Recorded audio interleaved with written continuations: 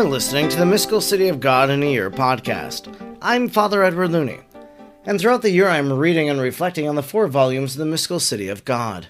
If you would like to discuss today's readings, I invite you to head on over to the Mystical City of God in a Year podcast group page on Facebook, and there you'll be able to interact with others who are listening and following along and share your own thoughts and reflections. And if you would like to support this free podcast, you can do so by sending a tip through Venmo to Mystical City of God. Now let us thank God for the life of Venerable Maria of Agreda. Almighty God, you will that all people know the saving power of Jesus' name. Throughout time, you have sent missionaries to your people who proclaim the good news. We thank you for sending Sor Maria to the Humano people and planting the seeds of the gospel in their heart and in our land. She taught them the good news and prepared them for baptism. We look to her example in holy life and wish to be taught by her today. Sor Maria, teach us how to pray and meditate. Teach us how to imitate the virtues of Our Lady. Teach us the mysteries of our faith. Almighty God, stir aflame in our hearts the same missionary fervor of Sor Maria, so we may be as emboldened as she was to proclaim the gospel of our Lord Jesus Christ, who lives and reigns with you in the unity of the Holy Spirit, God, forever and ever. Amen. Today is day number 310, and we are reading from Volume 4, Book 7, Chapter 15, paragraphs 277 to 283. Chapter 15. The hidden combat of the demons against souls, how the Most High defends them through his holy angels, through the Most Blessed Virgin, and by his own power. The consultation held by the hellish foes against the Queen and the Church after the conversion of St. Paul. 277. By the abundant testimony of Holy Scriptures, and later by the teaching of the holy doctors and masters of the spiritual life, the whole Catholic Church and all its children are informed of the malice and most vigilant cruelty of hell against all men in seeking to draw them to the eternal torments. From the same sources we know also how the infinite power of God defends us, so that if we wish to avail ourselves of his invincible friendship and protection, and if we on our part make ourselves worthy of the merits of Christ our Savior, we shall walk securely on the path of eternal salvation. In order to assure us in this hope and to console us, all the Holy Scriptures, as St. Paul assures us, were written. But at the same time we must exert ourselves, lest our hopes be made through want of cooperation. Hence, St. Paul joins one with the other, for having admonished us to throw all our care upon the Lord, who is so solicitous for us, he adds immediately, "Be sober and watch, because your adversary the devil goes about like a roaring lion, seeking whom he may devour." 278. These and other advices of the sacred Scripture are given both in general and for each one in particular. And although from them and from continual experience the children of the Church might arrive at a more definitive and particular knowledge of the attacks and persecutions of the devils against all men, yet because in their earthliness and gross sensuality they are accustomed to attend only to what they perceive by the senses, and never lift their thoughts to higher things, they live in a false security, ignoring the inhuman and hidden cruelty with which the devils solicit and draw them to perdition, and therein succeed. Men are ignorant also of the divine protection by which they are surrounded and defended, and like ignorant persons they neither give thanks for this blessing, nor pay any attention to their danger. Woe is to the earth, says St. John in the Apocalypse 12:12, because Satan has come down to you with great indignation of his wrath. This lamenting voice the evangelist heard in heaven, where, if the saints could feel sorrow, they certainly would feel it. For us, on account of the hidden war which our powerful and mortally enraged enemy wages against men. But although the saints cannot feel sorrow, they pity us for this danger, while we, sunk in a formidable lethargy and forgetfulness, have neither sorrow nor compassion for ourselves. In order to rouse from their torpor those that read this history, I understand that throughout the course of the revelations I have been enlightened concerning the hidden schemes of malice concocted by the demons against the mysteries of Christ, against the Church and her children. These I have described in many passages, particularly dilating upon some of the secrets of this terrible war against men, which the devils wage in order to draw us to their side. On this present occasion of the conversion of St. Paul, The Lord has shown to me this truth more openly, enabling me to describe and make known the continual combat and strife which goes on, unperceived by our senses, between our angels and the demons, and to make known the manner in which we are defended by the divine power, either through our angels or through the most blessed Mary, or directly by Christ or the omnipotence of God. 279.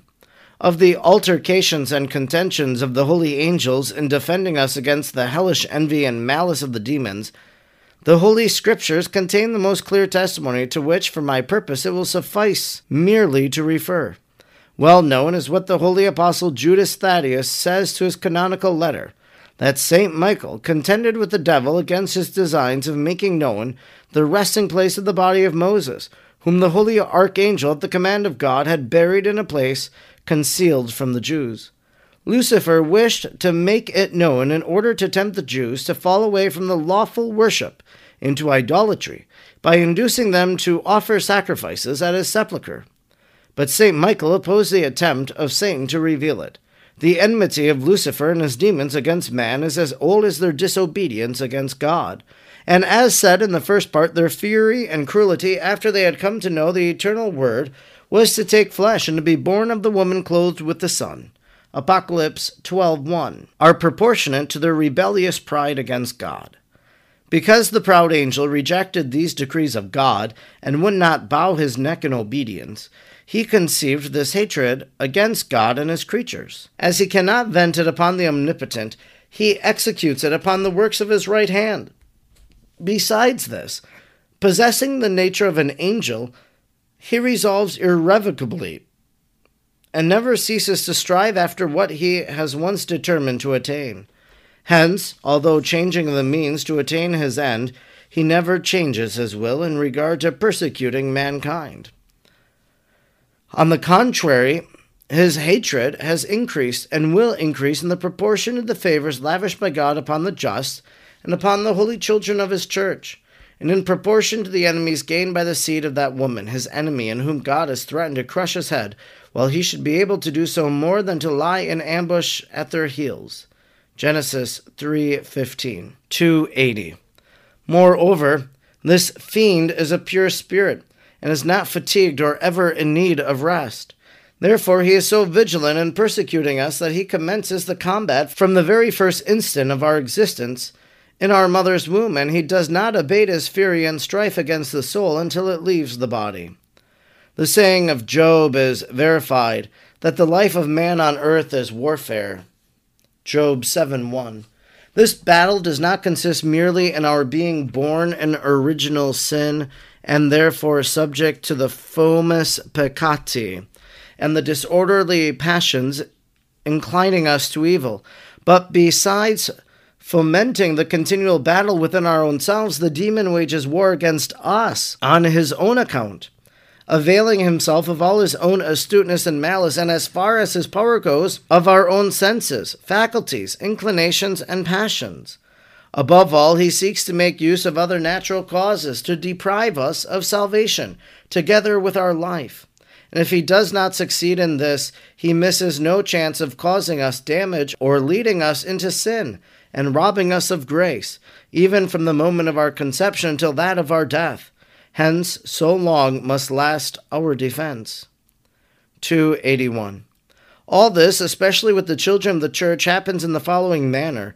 As soon as the demons suspect that the conception of a human body is to take place, he first notes the intention of the parents, and whether they are in the state of grace or not, or whether they have committed any excess in the act of generation. He studies also the complexion of the humors of their bodies, for ordinarily these humors influence all those of the body generated. The demons also take note of the particular, as well as the general natural causes and conditions of nature, which unite in bringing about the generation and the organization of the human body. From these different, concurring elements of generation, the demons, with their vast experiences, judge as much as possible of the complexion of inclinations of the one conceived, and they are wont to lay out great plans for future action. If they fear good results, they seek to hinder as much as possible the last generation or infusion of the soul, waylanding the mother with dangers or temptations, to bring about an abortion before the creation of the soul, which is ordinarily delayed 40 or 80 days. But as soon as they see God create or infuse the soul, the wrath of these dragons exerts itself in furious activity to prevent the creature from issuing to light and from attaining baptism, if it is to be born where this sacrament can easily be administered. For this purpose they suggest and tempt the mothers to many disorders and excesses, whereby the parturition is forced and a premature birth or the death of the child in the womb might be caused. For among Catholics and heretics who still administer baptism, the demons content themselves with depriving children of baptism and thus withholding them in limbo from the vision of God. Among pagans and idolaters, they are not so solicitous, because among them damnation is in certain prospect. 282.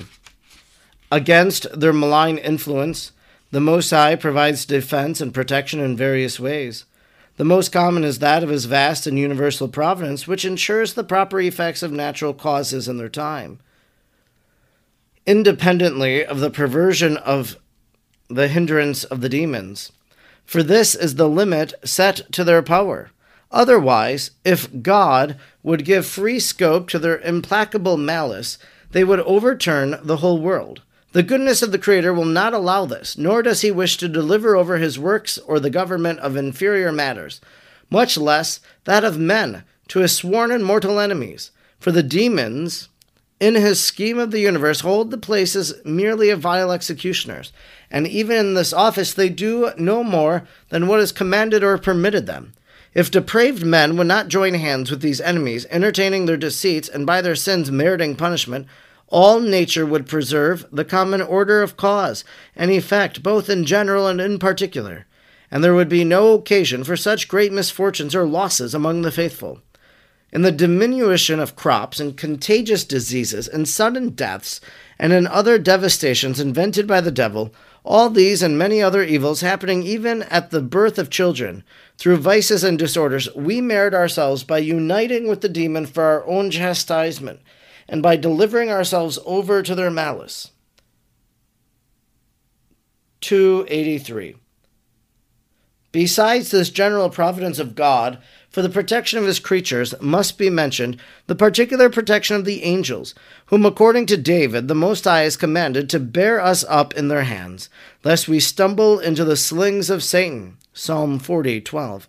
And in another place of Holy Scripture it is said that he sends his angels to surround us with his defense and free us from evils. Psalm 33:8.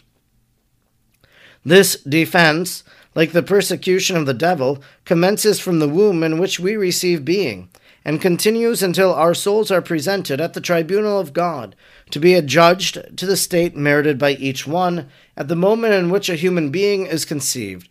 The Lord commands the angels to stand guard over it and its mother. Afterwards, at the right time, he assigns a particular angel as its guardian, as I have said in the first part of this history. Part 1, 114. From the very beginning, the angels enter into violent combat with the demons for the protection of the souls committed to their care. The demons contend that they have jurisdiction over the creature because it is conceived in sin, a child of malediction, unworthy of grace and divine favor, and a slave of hell. The angel refutes them by maintaining that it was conceived according to the laws of nature, over which hell has no power. That if it is conceived in sin, it was due to human nature, by default of the first parents, and not of its own free will. And that even if conceived in sin, God has created it to know, praise, and serve him, and by virtue of his passion to merit eternal glory. And that these high ends are not to be frustrated by the mere will of the demons. This concludes our reading today for day number 310.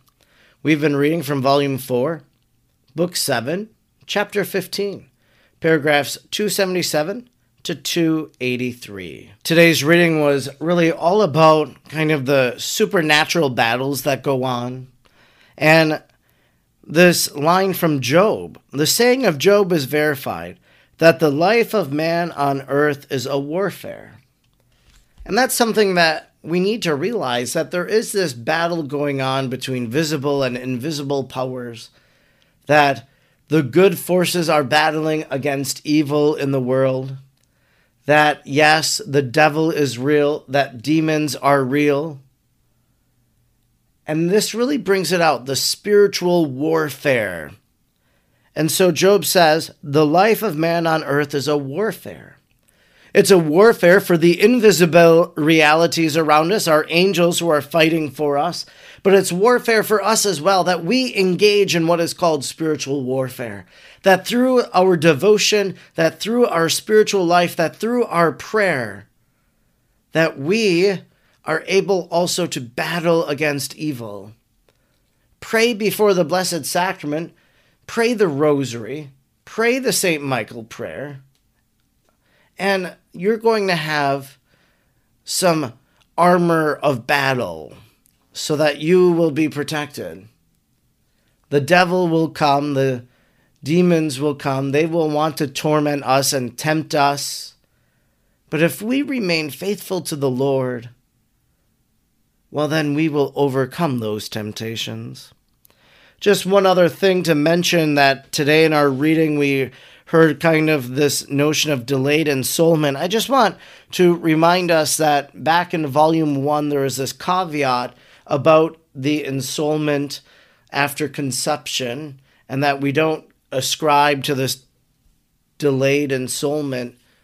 Maria of Agreda is writing in a different time, and so she's representing the time in which she's writing. The same is true about unbaptized babies. She says that they are withheld from the vision of God, and we don't know that to be true. And so the church, in the last 2 decades, kind of re-examining its position on the idea of limbo and saying, these are things of eschatology that we cannot know. So just know that sometimes, not often, but every once in a while, we'll have something that's antiquated, as Maria of Agreda is relating this history to us. I'm Father Edward Looney, and throughout the year I'm reading and reflecting on the 4 volumes of the Mystical City of God. I'm grateful you joined me today, and I hope you'll join me again tomorrow.